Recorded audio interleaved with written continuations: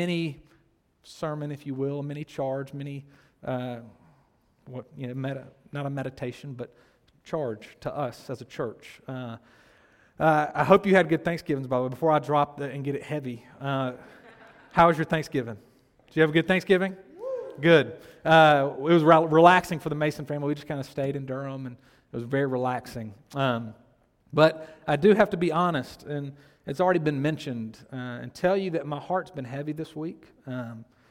The unrest and the outcry and the protest surrounding Ferguson, Missouri, and the killing of Michael Brown, it's opened my eyes and it's opened my heart in a very large way this past week.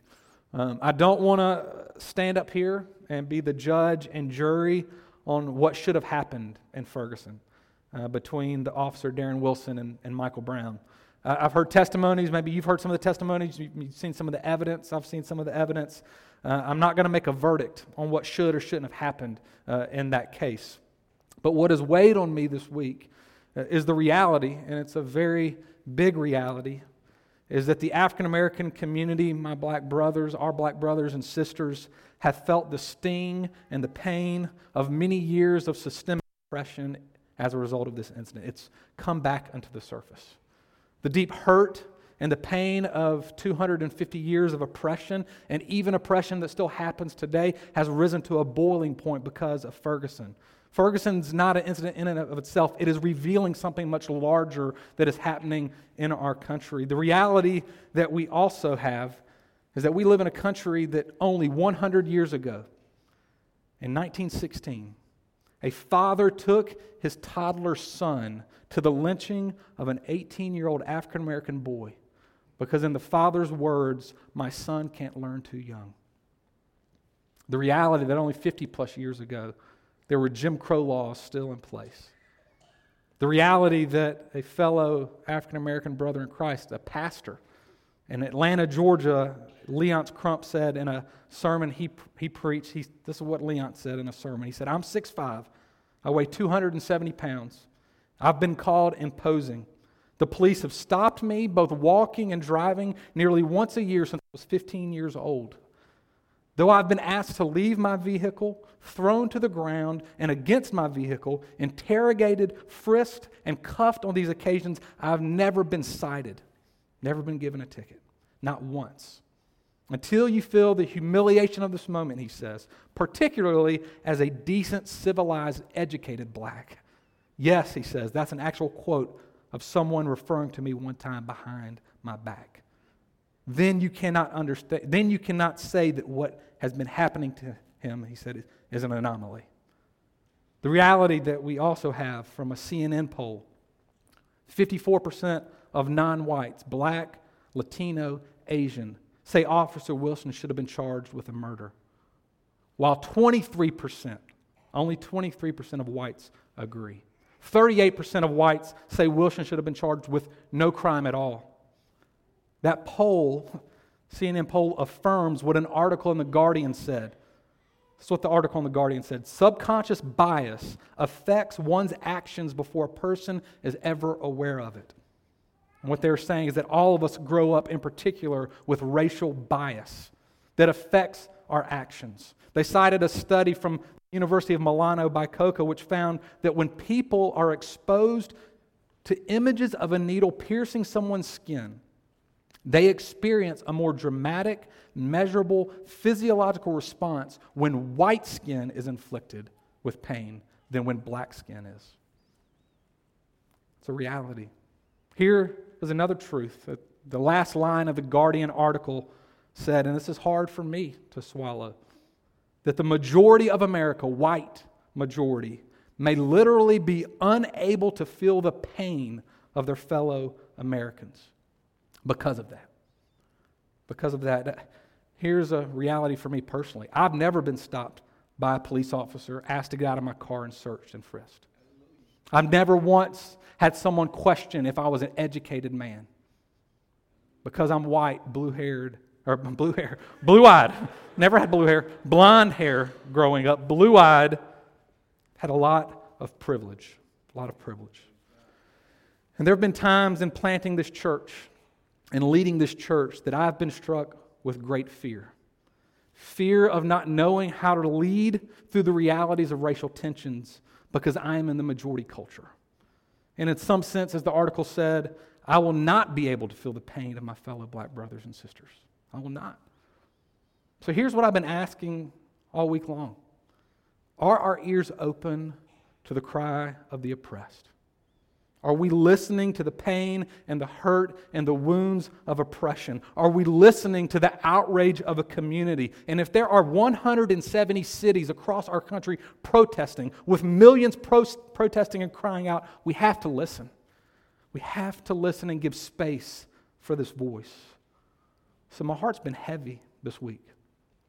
While at the same time, I've been reinvigorated.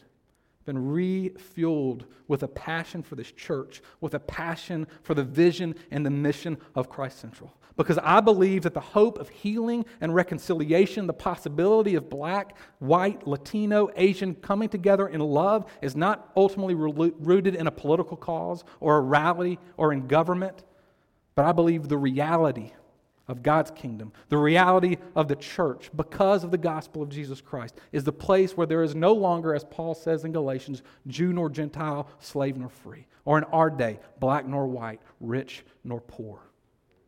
In Jesus, we're all the same.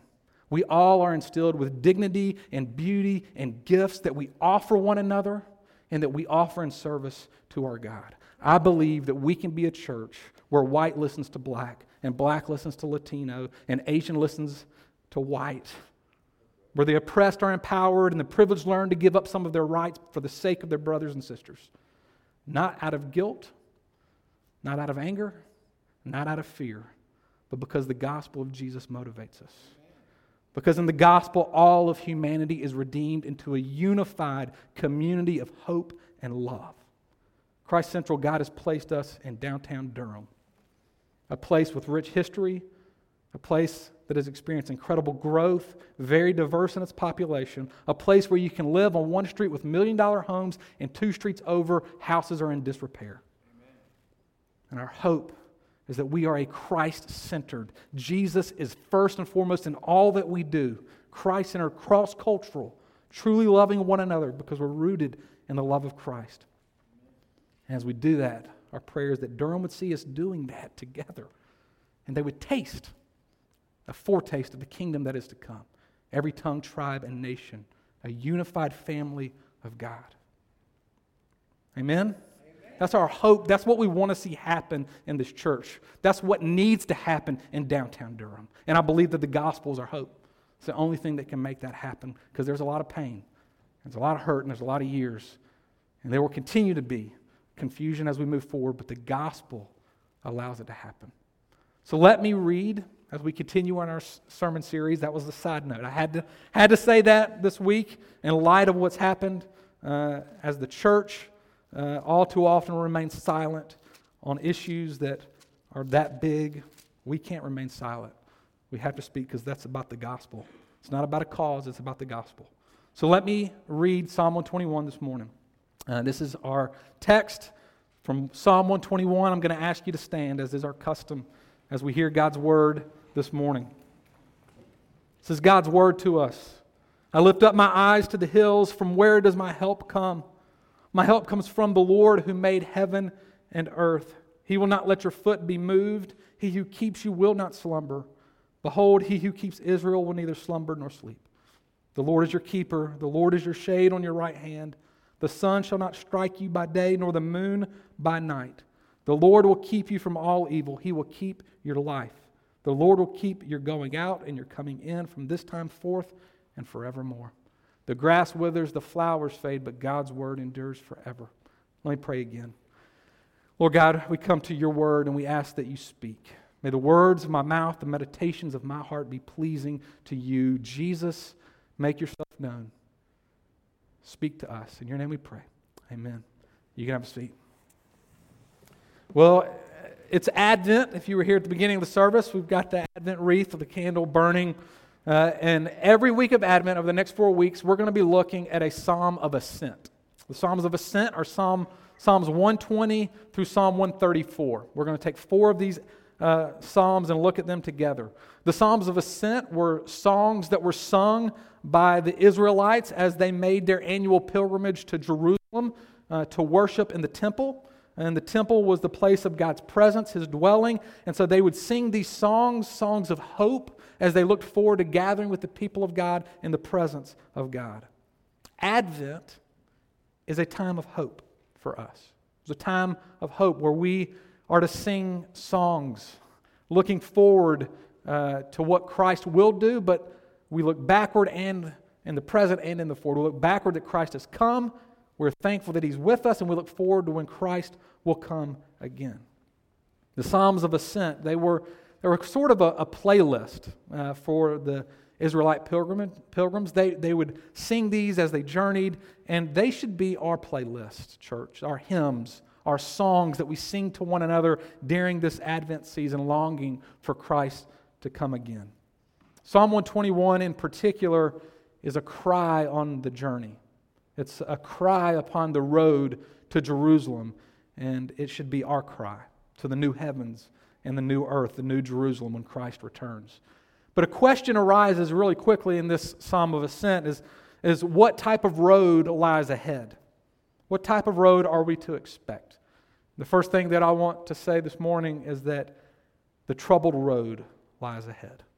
The troubled road. The psalm lets us know that the road ahead is marked with trouble. That's not very comforting, is it? Cheer up. We're on a road marked with trouble. The Israelites are journeying to be with God's people in the presence in Jerusalem, and the thing that we learn is that embarking on this travel does not remove one from trouble. Christian, just because maybe you've trusted Christ, you've embarked on a life of trust and faith with Jesus, that you are journeying to this time when Christ's kingdom is complete, it does not mean that we have been promised to have a life free from trouble. In fact, Scripture is pretty clear that the road ahead is marked with trouble for the Christian. Paul in the New Testament was Saul. Right? He was a persecutor of the church. He was a very educated man, a man of power, a leader of the Pharisees. And you see in Acts, he's on the road to Damascus and was blinded by God, and by the grace of God was converted, brought to faith in Jesus.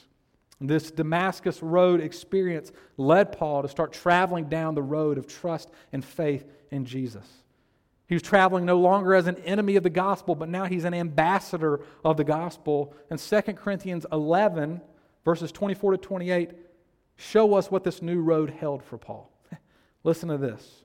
Cheer up and hear this. 5 times, Paul says, I received at the hands of the Jews the 40 lashes less one. 3 times I was beaten with rods. Once I was stoned, 3 times I was shipwrecked. A night and a day I was adrift at sea, on frequent journeys, in danger from rivers, danger from robbers, danger from my own people, danger from Gentiles, danger in the city, danger in the wilderness, danger at sea, danger from false brothers, and toil and hardship through many a sleepless night, and hunger and thirst, often without food, and cold and exposure. That was Paul's road that he traveled. Being a Christian does not remove the possibility of trouble. In fact, you could say being a Christian heightens trouble, hardship, suffering. I doubt anyone in here who would call themselves a Christian would say that the person instrumental in leading you to faith in Christ and telling you about the gospel shared the gospel this way. Believe in Jesus and you will suffer. Right? Believe the gospel. You will face hardship. It's not often how we share, but it's true. We will face much difficulty on the road that lies ahead. The road to Jerusalem, the road to the New Jerusalem for us, church, is filled with many potholes and many bumps and much pain and trouble. The psalmist journeying on the road begins the psalm by saying, I lift my eyes up to the hills. I lift my eyes up to the hills. He's journeying towards the mountains, to Jerusalem. And the hills aren't a place of rescue. Actually, the hills and the mountains are a place of danger. The mountains were a place of pagan worship. The mountains were the hiding place for robbers who would attack those traveling by. The mountains represent the unknown trouble that awaits the Christian traveler. We live the Christian life and we move towards the New Jerusalem, and there awaits for us trouble along the road. There will be death that we experience, racial injustices, family turmoil, emotional and physical sickness, financial difficulty. You will be tempted in every way imaginable. Marriages will be hard. Children will rebel. You'll be judged because of your race. There'll be things that will happen in your life that will rob you of joy, peace, and hope. Times in your life when you cannot see what lies ahead on the road. Over and over, as we live the Christian life, we will look up and we will lift our eyes up unto the hills, unto the mountains, and we will see danger, trouble, suffering. And we will be tempted to think we're all alone. We're all alone. And isn't that what we're really scared of? Being left all alone in the trouble and the pain and the suffering. I mean, why do you think every scary movie... I started watching scary movies when I was like 6. I don't know what my parents were thinking. But I started watching scary movies at an early age. And why do you think every scary movie has a guy or a girl running from its attacker? At one point they're with friends, and all of a sudden their friends disappear, and they're running through the woods in the dark, all by themselves. The attacker's coming. They fall down right, and they trip, and you're like, get up and run! Like, go! And all of a sudden, the attacker catches them. Everybody is scared. Is scared to be left all alone with trouble and pain coming after them. Hollywood knows everybody's afraid of being alone when trouble looms. What lies ahead is trouble and pain and suffering for the Christian. Not because it's your fault. Not because it's your fault. It's because we live in a broken world with sinful people. There will be pain and suffering in this world because the world does not know Christ. It's actually opposed to Christ. If you're here and you're searching, you're skeptical about Christianity, I wish I could tell you to come to faith in Jesus and you'll no longer experience trouble. But I have to be honest, there are mountains in the future. There's a trouble road that we travel. So what lies ahead is this trouble, and you must be asking, then why? Why? Right? Why? What hope is there? And that's my second point, is so that we can know that we have a traveling companion. There's a troubled road, but on this road that we travel, we have a traveling companion. The great hymn by Martin Luther, "A Mighty Fortress is Our God," we sing this hymn and we sing, "And though this world with devils filled should threaten to undo us, we will not fear, for God hath willed His truth to triumph through us. So we tremble not." We tremble not. A mighty fortress is our God. We need not fear what lies ahead.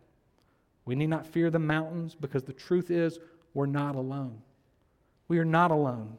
There are 3 dangers that this psalm addresses, and there's sort of a progression from little to great danger. Look at the psalm. It says the slipping of the foot. That's kind of the little things, right? This kind of slipping of the foot. And that could be difficulty at work, the difficulty of looking for a job, or maybe a friend that just kind of rubs you the wrong way, or an argument you got into with a family member. Slipping of the foot. The sun shall not strike you by day. It's a little bit more severe. Right? That's exhaustion. You're just drained. You're tired. You just want to break. And maybe there's relationships that are failed, and you're just kind of wondering what's happening. You're exhausted. And then there's the moon by night. Right? We not fear the moon by night. That's even greater. That's the notion of kind of emotional lunacy, deep emotional issue, depression, anxiety, deep insecurity. There's this progression from little to great danger. And the question that we ask and that this psalm asks is, where does our help come from? Where does our help come from? And this song is a reminder you're not alone. There's a traveling companion in the little and in the big troubles who's our help. So let me tell you about this traveling companion on the road that we travel. He's a present, alert guardian. He is a present, alert guardian. He's first a guardian. 6 times in this psalm. 6 times is the word keep or guard. He who keeps you. He who keeps Israel. The Lord is your keeper. Our God is the one who protects and defends and guards us in the midst of trouble, from little to great. He protects us. You know, when I was little, I was at my grandmother's house. I think it might have been around Thanksgiving. And there were a flock of geese that were on the farm. My mom grew up on a farm in Alabama. And there were a flock of geese, and I was, I think, 6 or 7 years old, and I was trying to be sly and sneak up and throw a box over and catch a baby geese. And a goose, baby geese, one of those. And as I threw the box, the mother goose, mother hen, right at me, and I ran, cried, ran straight to my mom. And I ran, as this mom protected her baby, I ran to my mom, who often protected her baby. And throughout my life, my mom would do anything to protect me, to guard me. Our God is a protector. He guards the powerless. He defends the defenseless. He's quick to come and give us aid. He shields us from the attack of others. He guards us. He guards our going out, our coming in. He goes before and He hems us in behind. He covers our front and He's got our back. Right? He's got our back. He will not let your foot be moved. He will not let the sun strike you by day and the moon by night. He keeps your going out and your coming in. Second thing, He's an alert guardian. He's not just a guardian, He is an alert guardian. Look at verse 4. Behold, He who keeps Israel will neither slumber nor sleep. Our God does not slumber. He doesn't sleep. He's always alert. He's always on guard. He's never turning a blind eye or a deaf ear. He's never falling asleep on us. Maybe you've had this situation. I have. Late at night, maybe growing up, you were talking with a friend, or maybe it's happened with a spouse, where you're talking and you're sharing about what's been going on, and kind of maybe you're sharing your heart. And all of a sudden, it's been 5 to 10 minutes of you kind of sharing what's been going on, and you're just kind of pouring out your heart, and all of a sudden you hear, you're like, hello? Just poured out my heart, and you've fallen asleep on me. What the heck? You're like, come on, wake up. I've just shared everything. Our God doesn't do that. Our God does not fall asleep.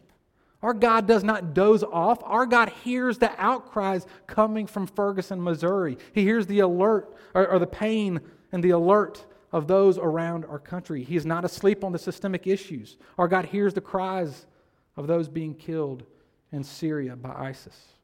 Our God hears the cries of those suffering from starvation all across the globe. Our God hears the cries of those being sold into sexual slavery. He's always alert and attentive to the cries of His people. Well, maybe you're thinking, okay, Daniel, God, He's alert. He's an alert guardian. Of course He is. He's God, and He's in control over the whole world. He's watching and guarding all that takes place, but I still think there's no way He cares about my personal struggles. No way He cares about my personal struggle. Maybe it's easier for you to believe that He's God over the whole world than to believe that He's God, alert guardian over you personally. Maybe you think, okay, God, He's this kind of old, bearded grandfather in the sky looking out over the whole world. But when it comes to you, staying up late at night when no one's around and you're unable to sleep because of your anxiety, or when you can't get out of bed in the morning because you're afraid of what the day holds, or you've been in particular sin and addiction for so long you think He'll never forgive you and that He just doesn't care. I want to tell you that He is personal, present, alert guardian. He is personal. His name is Yahweh. His name is Yahweh. Psalm 121. Where does my help come from? It comes from the Lord. Lord, when it's capitalized in your Bible, it should be capitalized. When it's capitalized in the English, that designates the use of the Hebrew word Yahweh, which is the covenant name of God, the covenant Lord. We hear of Yahweh with Moses in Exodus 3. When Moses is about to go and to deliver Israel from Egypt and lead them to the promised land. And Moses asked God, well, who should I tell has sent me? And God responds, tell them I am that I am. Tell them I am has sent you. And the answer to that question, it's not a noun, it's a verb. I am, it means I be, to be. Throughout the Old Testament, God reminds Israel, I will be with you. Hebrews chapter 12, I will never leave you nor forsake you. I am with you. God tells His people, He says, you know who I am? I be with you. I am present. God is with us in our personal cries of loneliness.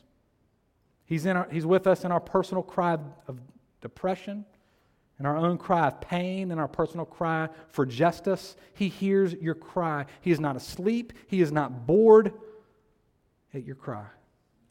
Yahweh, that's His name. It's the covenant name. I am with you. Maybe another covenant that you're familiar with is the covenant of marriage. What's often said in a wedding vow? From this day forward, for better or worse, richer or poorer, sickness and health, I will be with you. I'm never going to go anywhere. I'm with you. God promises, in better or worse, good or bad, joy and pain, sickness and health, I am with you. I know your pain. I know your brokenness. God knows it so much because He sent His only Son. When we were in darkness and death and sin, He sent Jesus, Matthew 1:23, God with us. The very heart of God is portrayed in the presence of God in flesh, Christ. And Jesus Christ has experienced the darkness of 6 hours on the cross. He experienced the aloneness of being left by His Father on the cross, deserted in the Garden of Gethsemane as He was marching towards the cross. His disciples fell asleep. They fell asleep. Jesus Christ, our God, does not fall asleep. Jesus prayed, Thy will be done. He experienced the darkness of the cross so that we would never have to be alone in our darkness, but always have a traveling companion with us.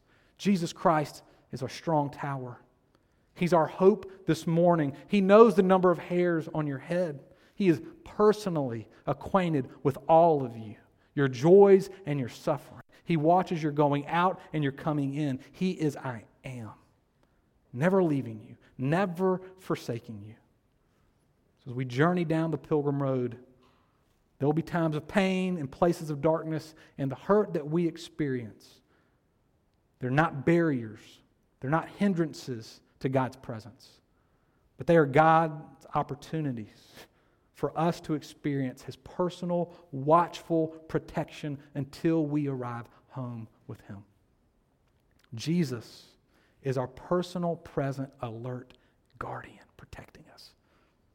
And that has future implications, of course, when He returns, but it has present implications.